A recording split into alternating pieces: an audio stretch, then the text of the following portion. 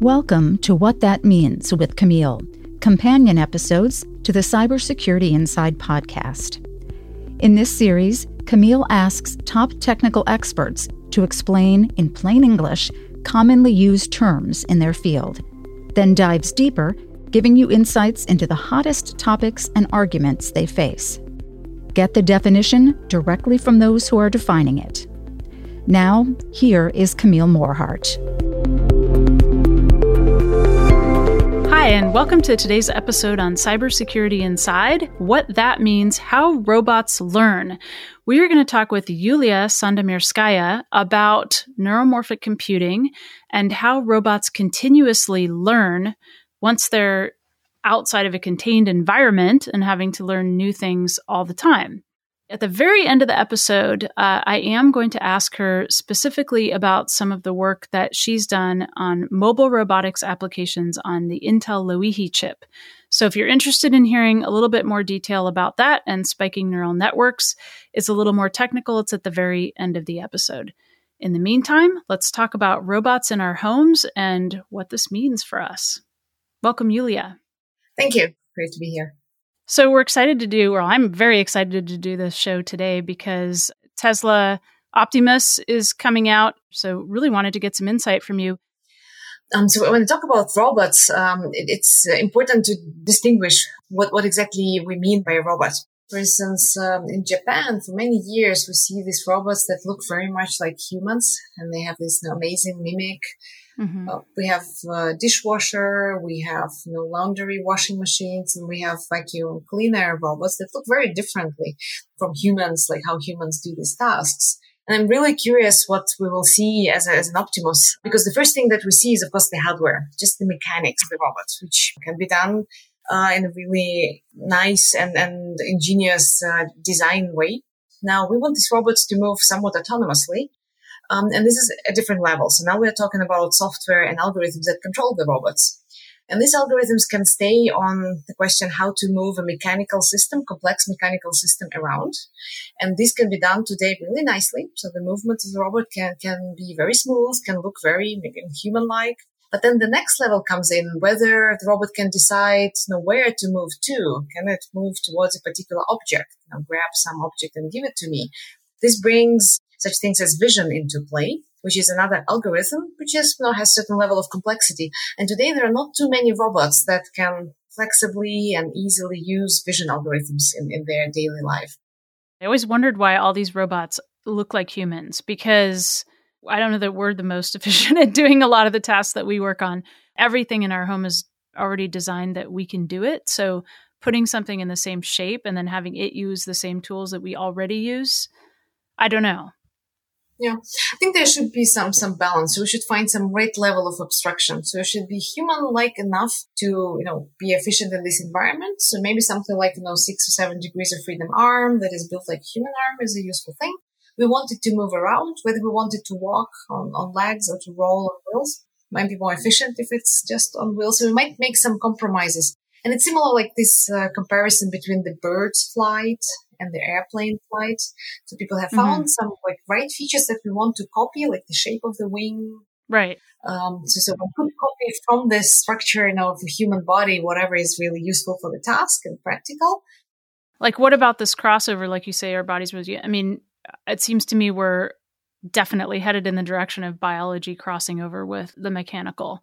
So do you think that will combine somehow or other? I know the term transhuman is out there a lot, but I don't necessarily mean that. Just this merging of the biological and digital, or the computer, biological and mechanical.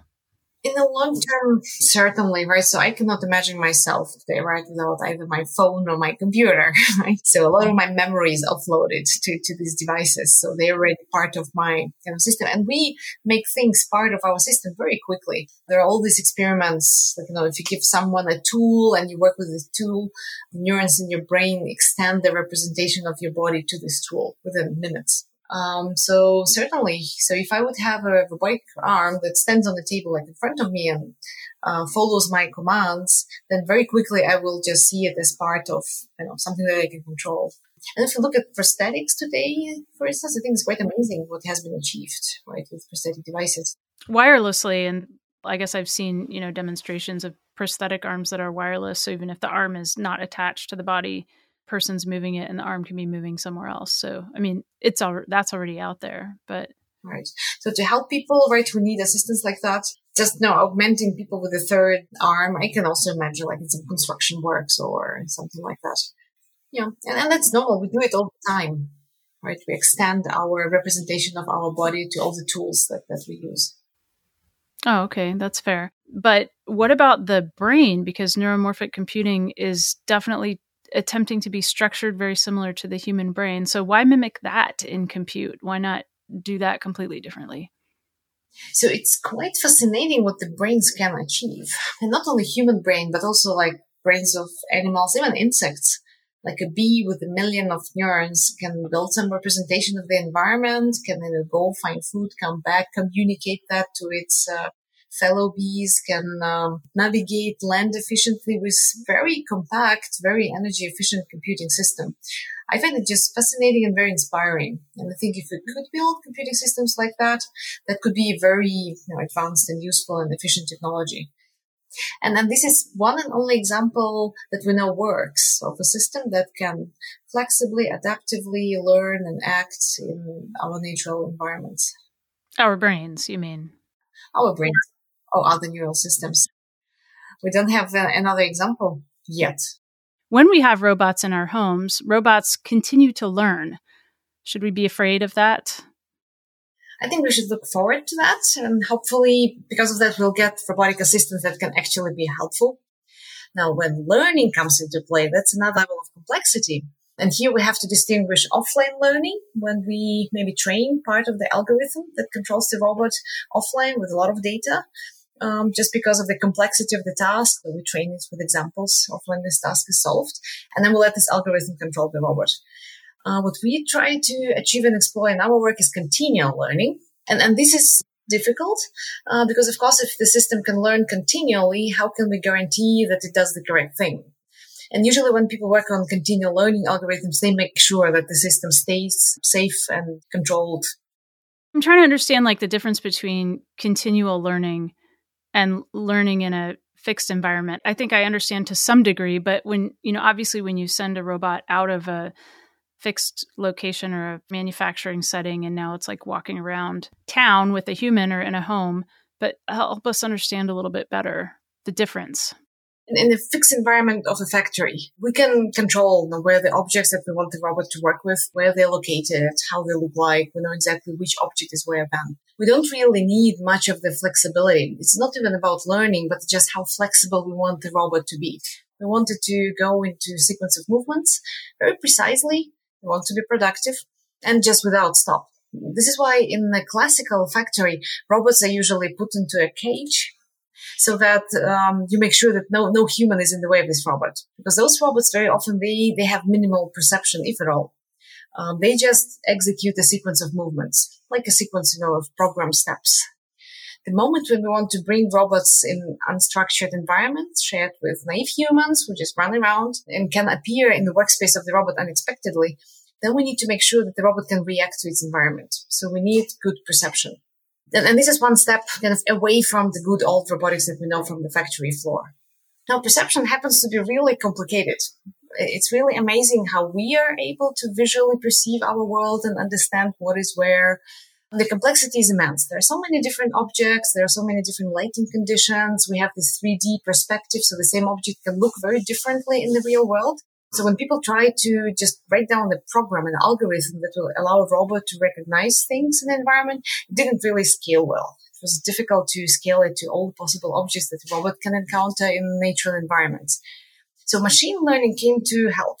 And with machine learning, you can give the system a lot of examples of all the objects, and you don't have to think, which features shall I use to recognize and distinguish one object from the other one? I will just give many examples with labels. This is this object, this is that. And then I will train the system. And this works fairly well. And today in the state of the art, this is what people use. And this is this offline trained model of the world. But now this model might need to be changed. Now, new objects come into play. I might not have thought about all possible situations that the robot will encounter. Or simply, I want my system to be compact and efficient and maybe even run on the robot so that I don't have to send the data, like the video data, to the cloud and back. Which means my neural network, my machine learning system needs to be small and compact. And if it's small and compact, it cannot represent like every possible situation in this world. And then I might want to be able to teach this robot a couple objects that it needs to know that are from my household.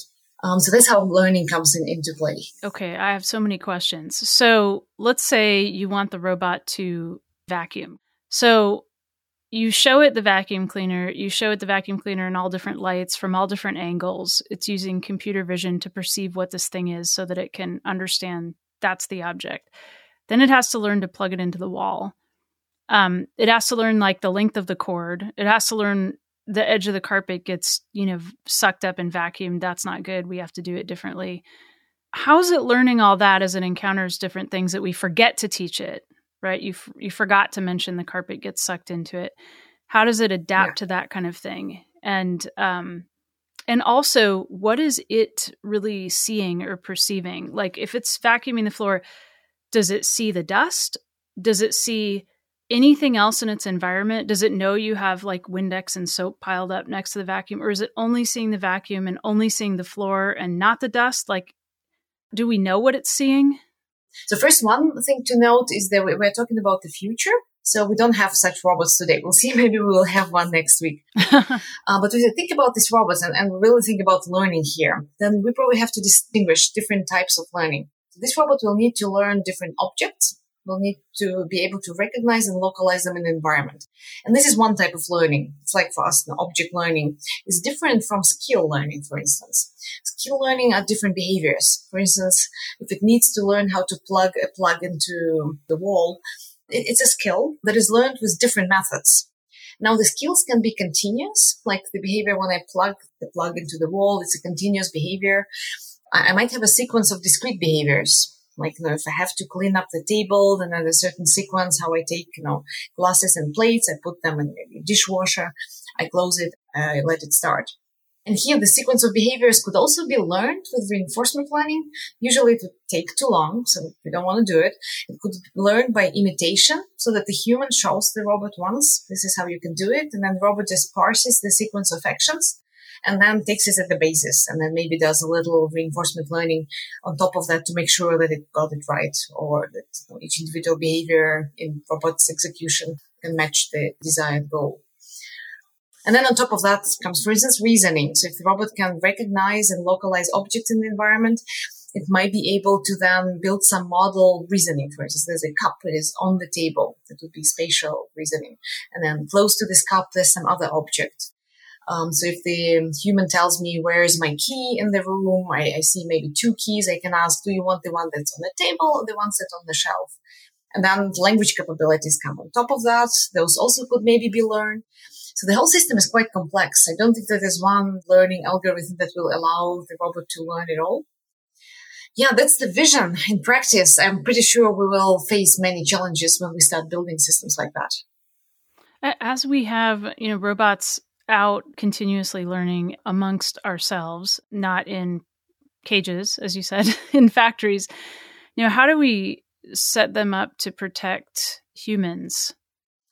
So I would see each robot is a particular tool. I think in the beginning, so it's great to see Optimus, and we'll see how versatile it will be. So my vision is that the robots will be there for a particular task. And I will start with a very simple task. And it will be very clear that this is what this arm is doing. It's going to an object to position A or to object A and brings us to the place B. And it won't touch you on the way. So if you are in its way, it will try to plant its route so it doesn't touch you. And that's it. That's all it does. And we can make sure that, if a child happens to put its finger somewhere between the joints of the robot stops on time and no injury is happening. It seems like the amount of perception that it would have to do is so great. I know we're doing it in cars to a degree today through computer vision, and even like predicting the way that a person's moving maybe 30 feet to the side of the road might imply they're going to be in front of the car in some amount of time. And I know that some of that can be pretty sophisticated. But when you're talking about a robot in the house, how can you make sure that it's safe other than just it can't go too fast and it's soft on the outside? Like if it's got a task, isn't it just going to do that task?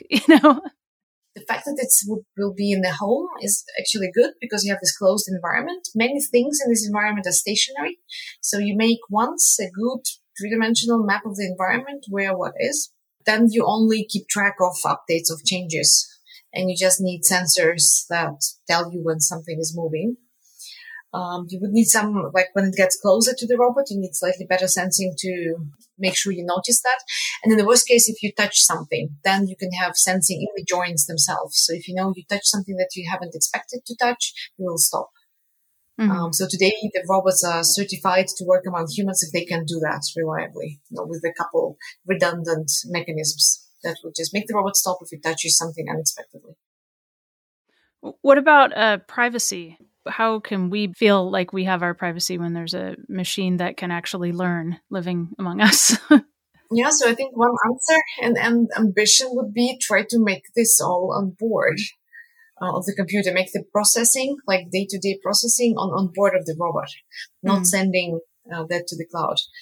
I can imagine many people would be uncomfortable if images from the camera would be sent to the cloud. The sound is maybe less critical, but the images is really critical. So I think all this processing that is about like safe movement around, the processing should be done on board of the robot. And this is why again, neuromorphic computing or some other efficient computing comes into play because we don't want to send all that information to the cloud where you can have this large model.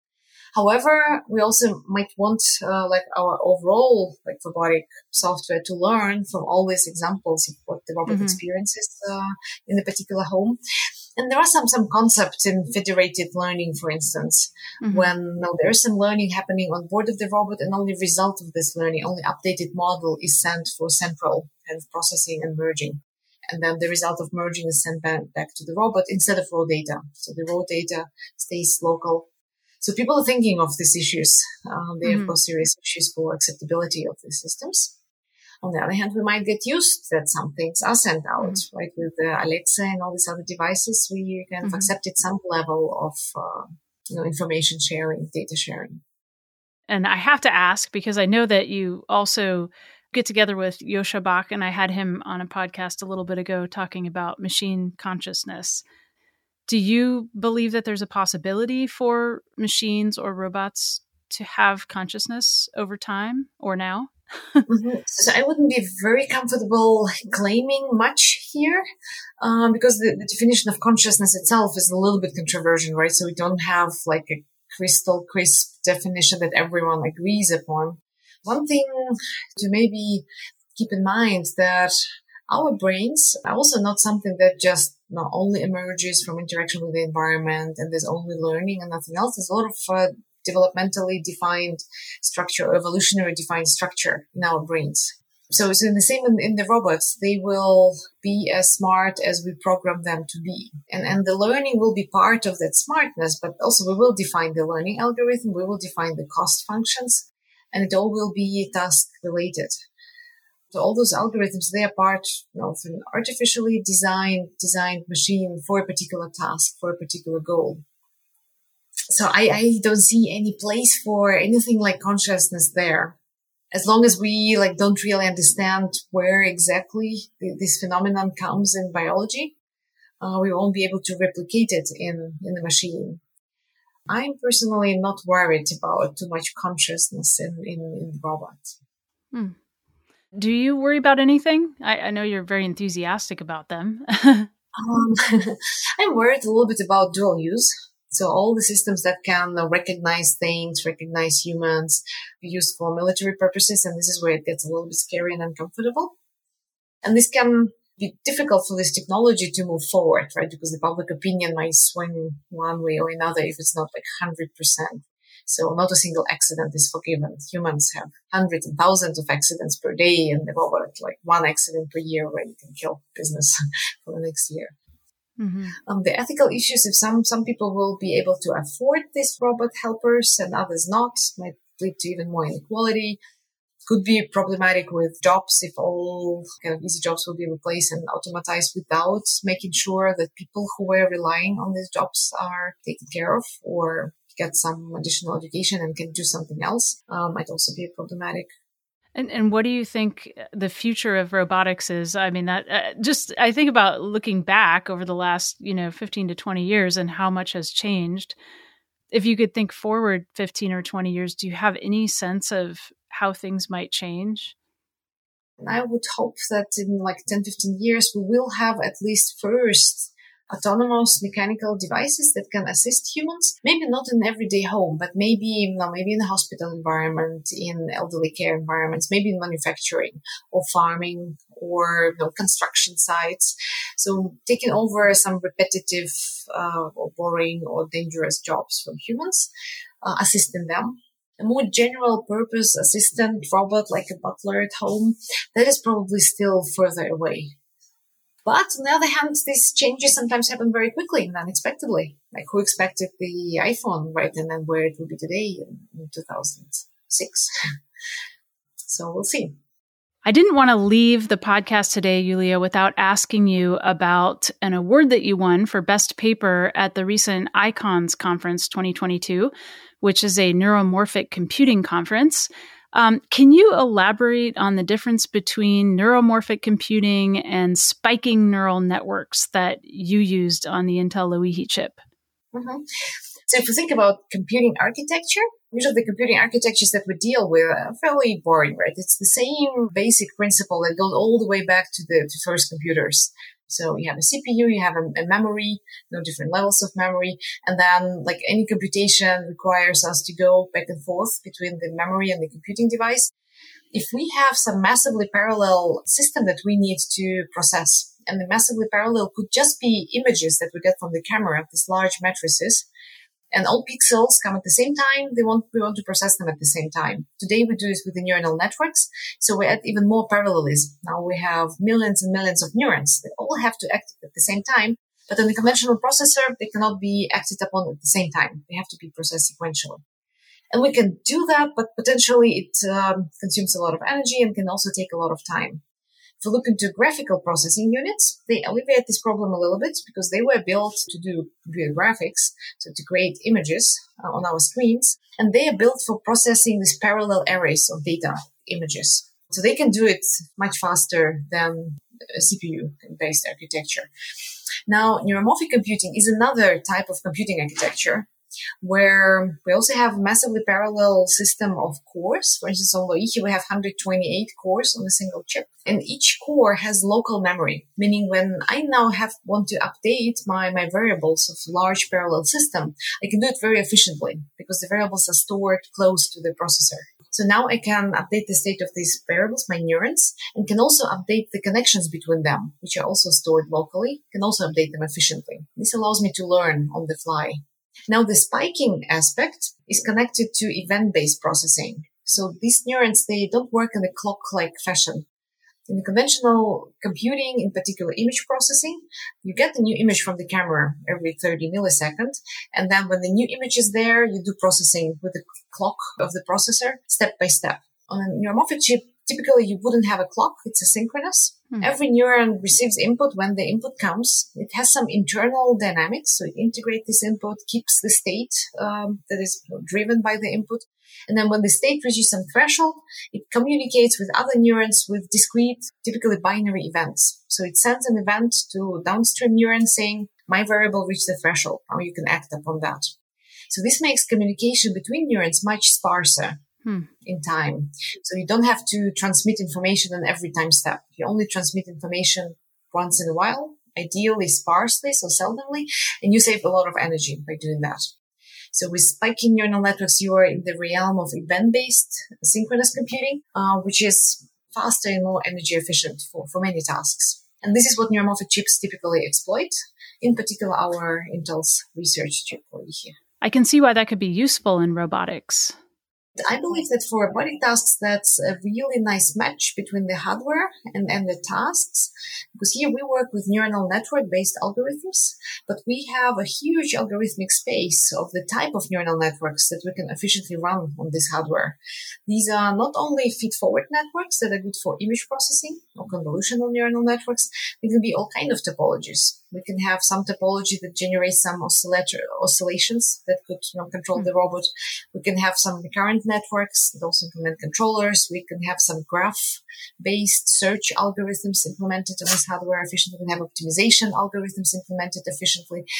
And for robotic tasks, we need all these different types of algorithms. It's not just one, feed-forward neural network that can solve all these different tasks. And they can run in real time and saving energy efficiently, which is important for robots. So I think it's a really nice match between neuromorphic computing and robotic tasks, which is no wonder because the neuromorphic computing mimics the way how biological neural systems process information, like pretty faithfully, better than other computing systems we have so far. And those biological neural systems, they evolved to control movement in real-world environments. So it's at least one solution that works nicely. There might be others, but we know that this one works. Well, Yulia Sandomirskaya, thank you so much for joining us all the way from Zurich, and algorithm researcher within the Neuromorphic Computing Lab at Intel, which is located in Munich. Thank you very much. Thank you so much, Camille. It was fun. Stay tuned for the next episode of Cybersecurity Inside. Follow @Tom M. Garrison and Camille @Morehart on Twitter to continue the conversation. Thanks for listening. The views and opinions expressed are those of the guests and author and do not necessarily reflect the official policy or position of Intel Corporation.